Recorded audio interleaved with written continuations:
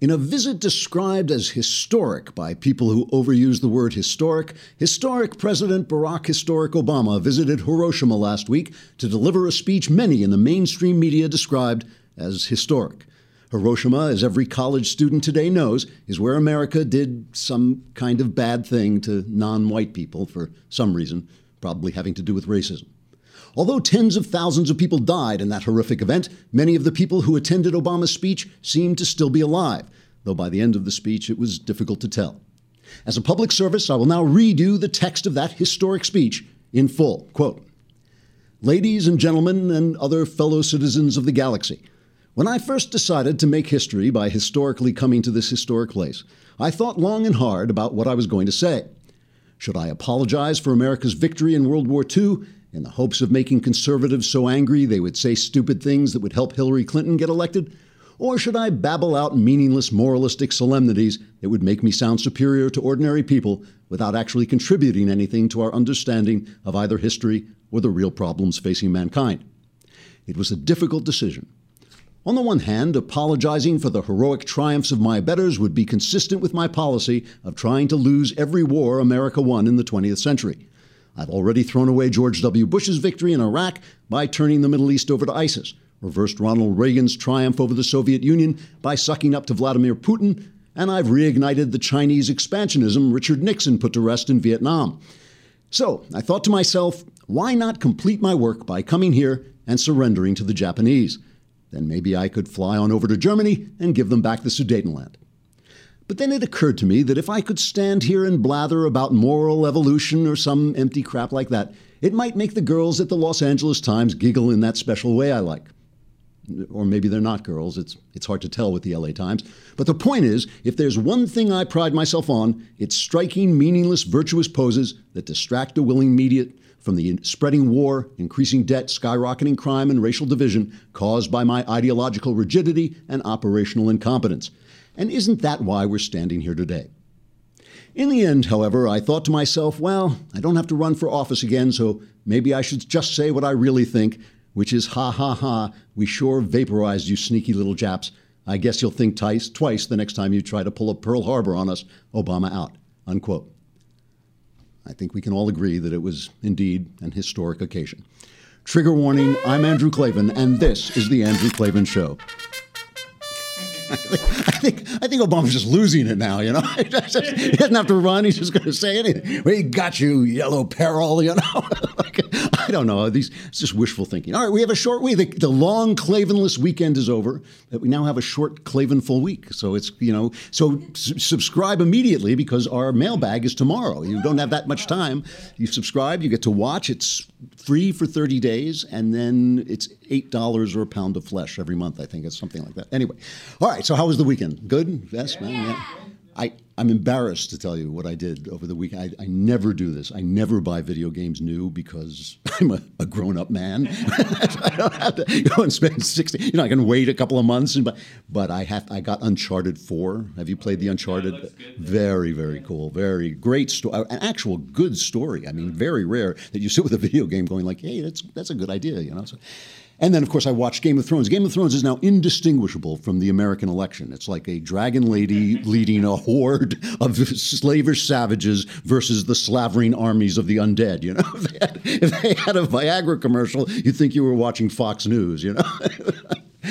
All right, so we're going to, you know, wait a minute. Speaking of Viagra commercials, maybe I can feel myself getting into trouble here, but let me see if I can do this. Have you noticed this? These Viagra commercials used to be kind of wholesome, you know. They'd be like kind of an older middle-aged couple who obviously been married. They're decorating the house, and suddenly they felt romantic, and maybe, you know, the guy's getting a little older, take the blue pill, everything will be great, you know, keep your marriage alive. And suddenly they've got these hookers, and she's in a treehouse. I don't even know it's like some kind of Freudian symbolism, you know, take Viagra and you can go into the treehouse with the hooker. You know, it's like, I don't even know. I guess there's the serious point here that I'm trying, before I go down this road, I can just feel myself going off a cliff here. Should never ad lib, but the thing is, it does show you the kind of pernicious relationship between capitalism and drug companies. There is this thing that I've noticed with, like,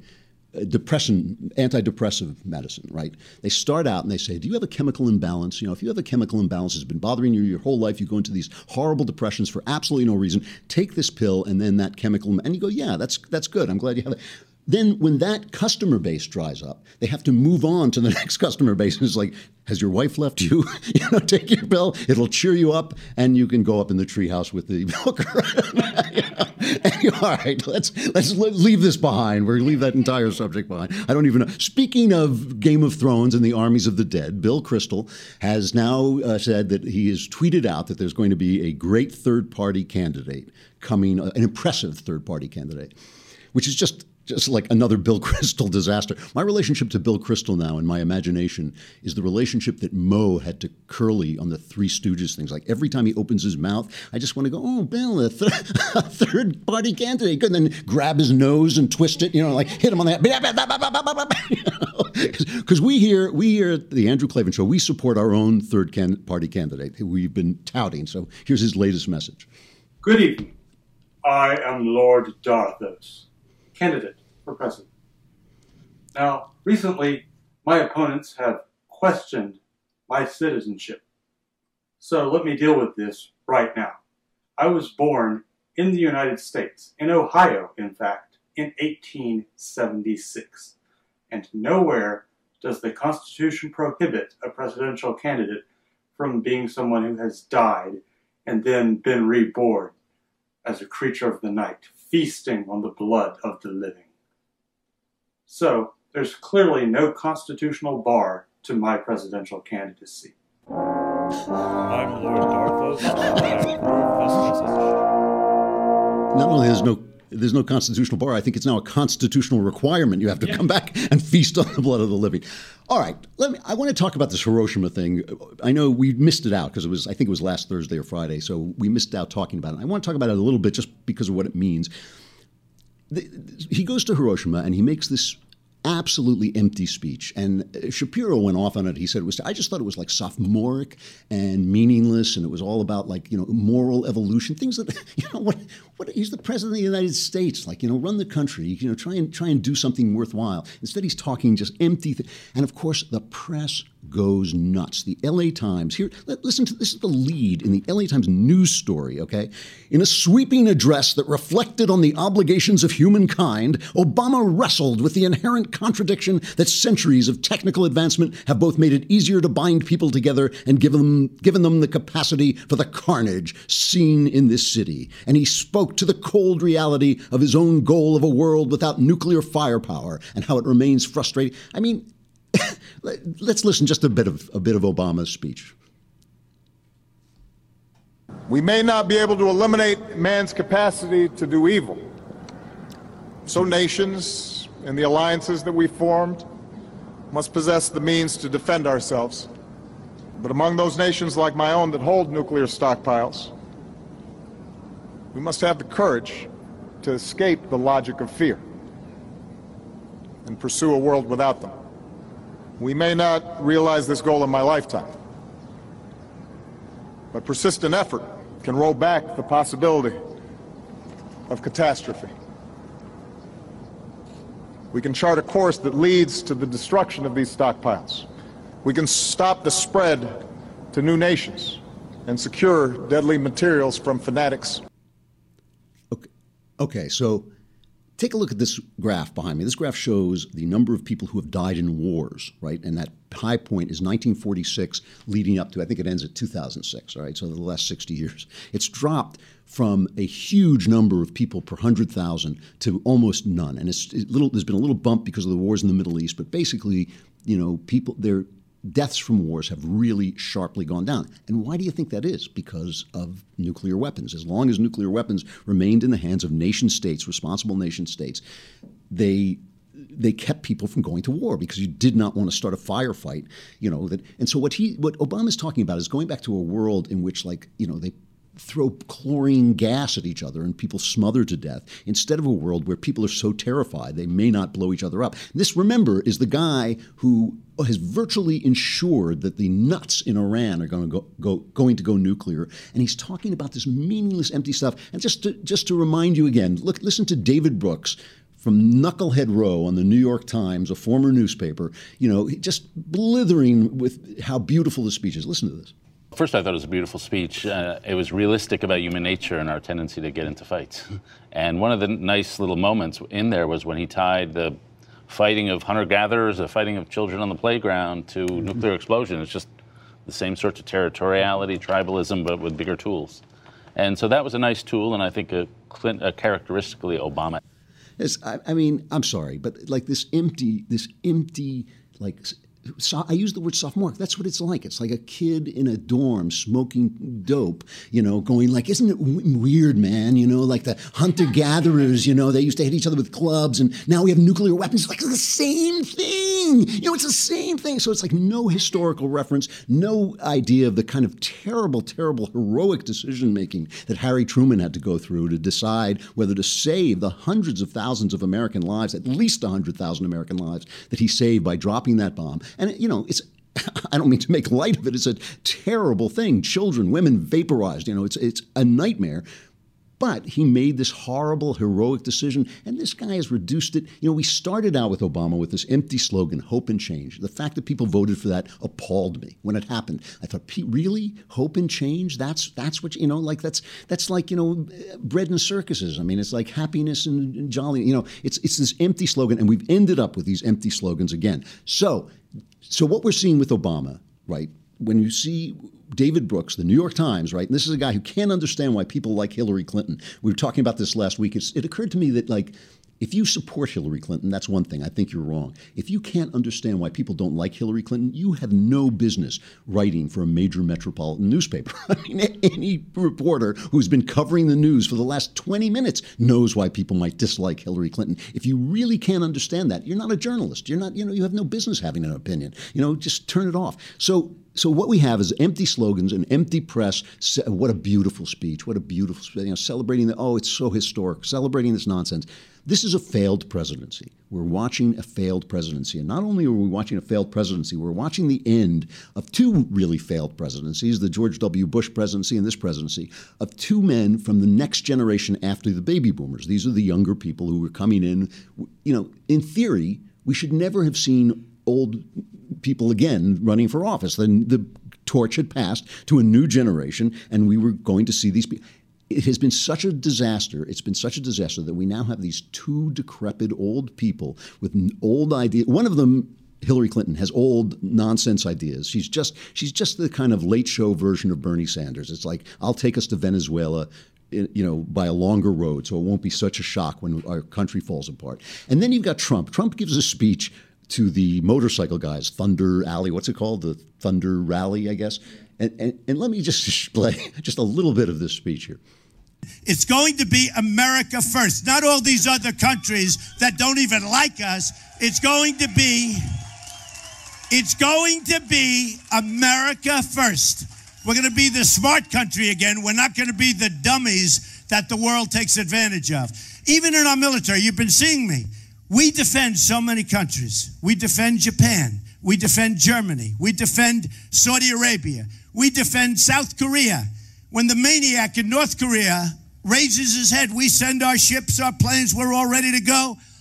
But we're not properly taken care of, folks. And this isn't 40 years ago where we can do it. We're the highest tax nation in the world. By the way, my tax plan, we bring it down so much, especially for business and for the middle-income people. We bring the numbers down so low, lower than any other candidate running, even the ones that have already been vanquished. We have the lowest tax. We have a great plan. So I have no idea what he just said, but I think it's that we're angry and I don't like those people. So you've got Obama. We've got skyrocketing debt. We've got the Middle East just consumed with violence. We have zero growth in the economy, something like 0.5% growth in the economy. Our racial tensions and he's sitting around talking about the hunter-gatherers with their atomic bomb. He's talking like 2001 stuff, this like crazy, rambling emptiness. So this is a failed presidency and a failed vision. It's a failed vision. And this is on the right. This is a failed vision on the right because who knows? isolationism really in this world? Are you kidding me? Are you kidding me? I mean, these guys can send us a bomb by email. There is no isolationism. We're all in the same very, very tiny world trying to kill each other. You have to have some kind of plan other than it's a great plan. It's the best plan. I have the best people and it's going to be America first and rah, rah, rah. So we on the right have failed. I mean, we on the right have failed. The conservatives, as I keep saying, have lost the election. And when you lose something, the smart thing to do is not shake your fist and do a Bill Kristol, we're going to have an impressive third-party candidate. The thing to do is to take stock of what's gone wrong.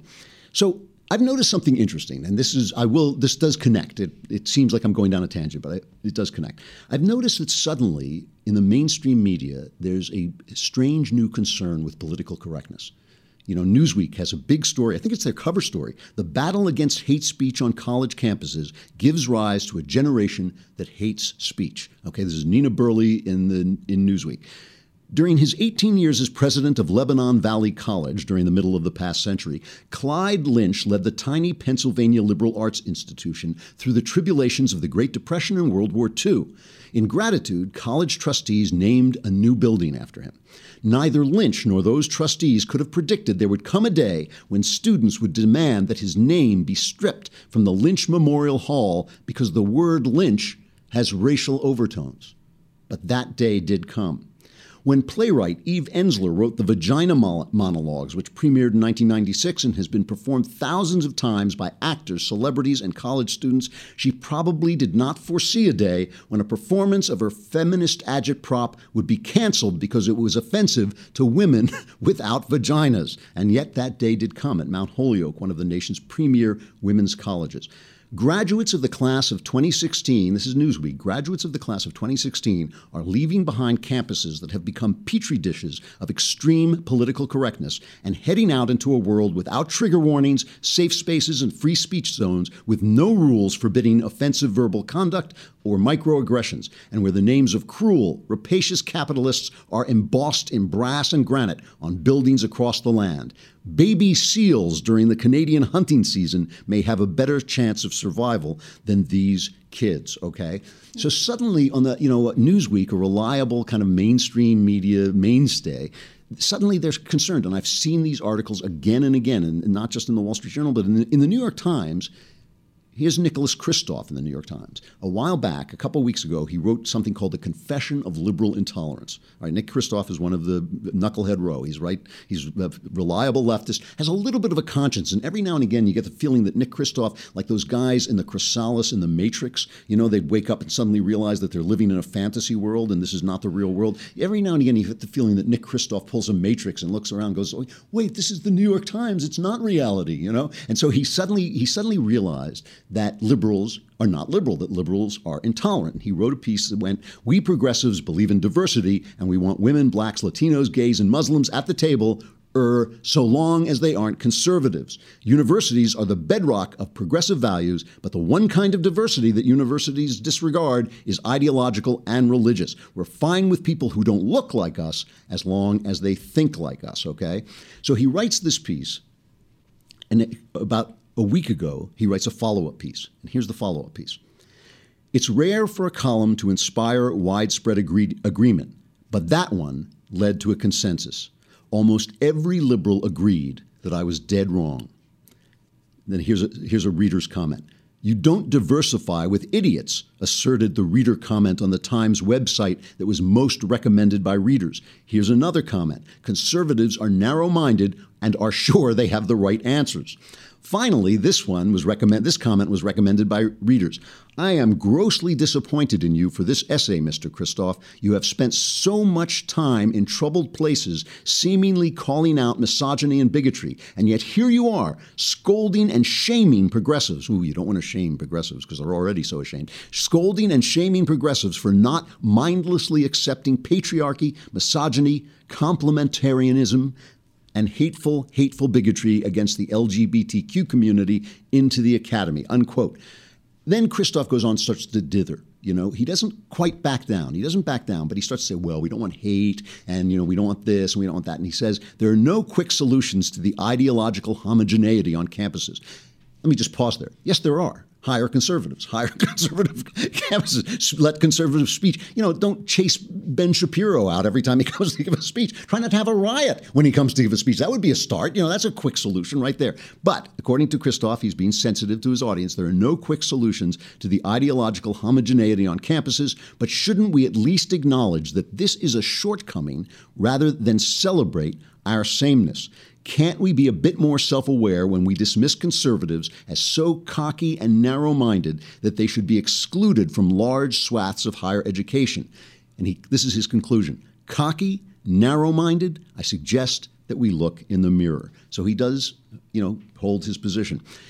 Bill Maher had Melissa Harris Perry on, right? Now, Melissa Harris Perry, you will remember, is the woman who thinks the government should raise our children, who went on a tear about how she was being persecuted for being black, went on this she's kind of a nut. So, of course, she's a nut. She loses her job at MSNBC. She's teaching at a college. And Maher asks her if she sees a lot of political correctness. Listen to Maher's response to her response. This is really classic.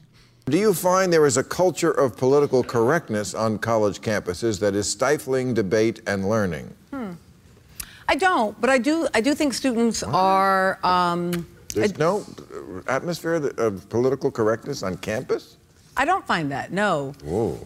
Where do you teach? I teach at Wake Forest University, Wow. But I do think that students are struggling with this, and I feel like because lots of comedians won't even play colleges anymore because nothing's funny. Oh, that has not been in my experience. I mean, I was telling Wayne that I've got these 22 students, and we went to Iowa, New Hampshire, both South Carolina primaries, the North Carolina primary. They're Democrats and Republicans, and I would assign them to work for candidates, even if they didn't, if they're not from that party. Wow. And they threw themselves into it. So I had, Republicans working for Bernie and, Democrats working for Rubio, and they were very much into it, but they are struggling with it, and we don't have good language for talking to each other across difference. And I don't know that we're doing a good job in this country giving our young people good tools for having conversations across difference. But I think that's our fault, not theirs. As always, nothing's their fault.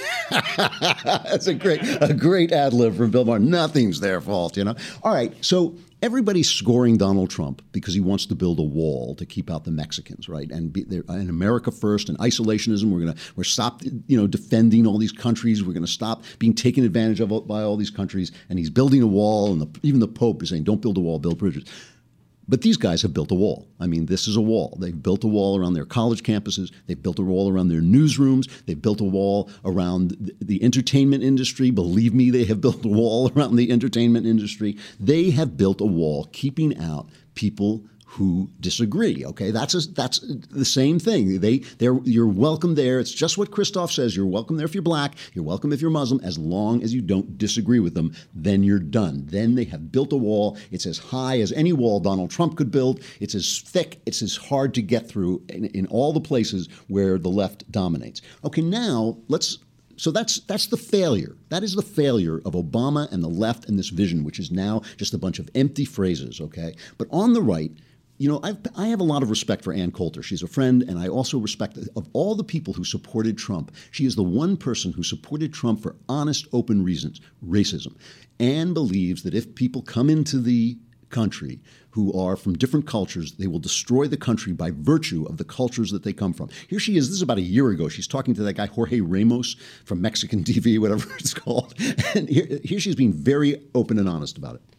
We were bringing in cultures where child rape is the norm, where honor killings are the norm. That is, you cannot say that the majority of immigrants... There's no concept of litter. Our national parks are being overrun. If you don't want to be killed by ISIS, don't go to Syria. If you don't want to be killed by a Mexican, there's nothing I can tell you. There are cultures that are obviously deficient, and if they weren't deficient, you wouldn't be sitting in America interviewing me. I'd be sitting in Mexico. When you bring the people here, you bring those cultures here. That includes honor killings. It includes uncles raping their nieces. It includes dumping litter all over. I read the whole book. It includes not paying your taxes. It includes paying bribes to government officials. That isn't our culture. Now, here's the reason I respect Anne, even though I disagree with her, okay? I disagree with her entirely, but here's the reason I respect her. If on the one side you are allowed to say, if on the left you are allowed to say that it is somehow a positive good to have people of different colors as long as they all agree, it's simply the color of their face, the culture that they come from, that makes it good that they are there, then it seems perfectly rational to argue that it could be bad that they're there. You know, if something can be good, it could be bad. If you accept the logic of racism, which the left has sold and sold and sold, if you accept the logic of racism, then it is perfectly valid for Anne to make the argument that no, it's a bad thing to let them in. You know, you say it's good, I say it's bad. Why not? Let's have that argument. My point of view is obviously that the entire argument is out of its mind, and the walls that we are trying to build will not get built, and they won't succeed. They're not going to succeed in terms of ideas, because you end up with an empty suit like Barack Obama standing and talking inanities where people made history and made difficult decisions. You just have this empty slogans, empty phrases that he spews out. That's what you're going to get on the left if you don't let in conflicting ideas. On the right, listen, this fight is over. This world is too tiny to keep people out. We have to be selling people values. It's about the values. It's always about the values. You know, they can come in from cultures where they accept bribes. We have to teach them no bribes. We don't do that. It would help not to elect Hillary Clinton, who takes bribes, but all the same, you know, we have to elect people who are decent and show that culture. We have to stand up for our culture, and that's what we haven't been doing, and that's the failure. These walls on both sides are going to fail. They're going to fail on both sides. It's going to become a global world. There's nothing we can do about it. I'm not saying it's pleasant. I'm just saying that's the way it's going to be. We're going to have to make sure our values triumph. And if you have isolationism of ideas, which is what they have on the left, you end up with empty suits saying empty phrases while the world goes to hell. Stuff I like. Stuff I like. I want to talk about the stuff that I like more than anything else, which is my marriage. Today is my anniversary. I have been married for 36 years. I have been with Ellen for 40 years.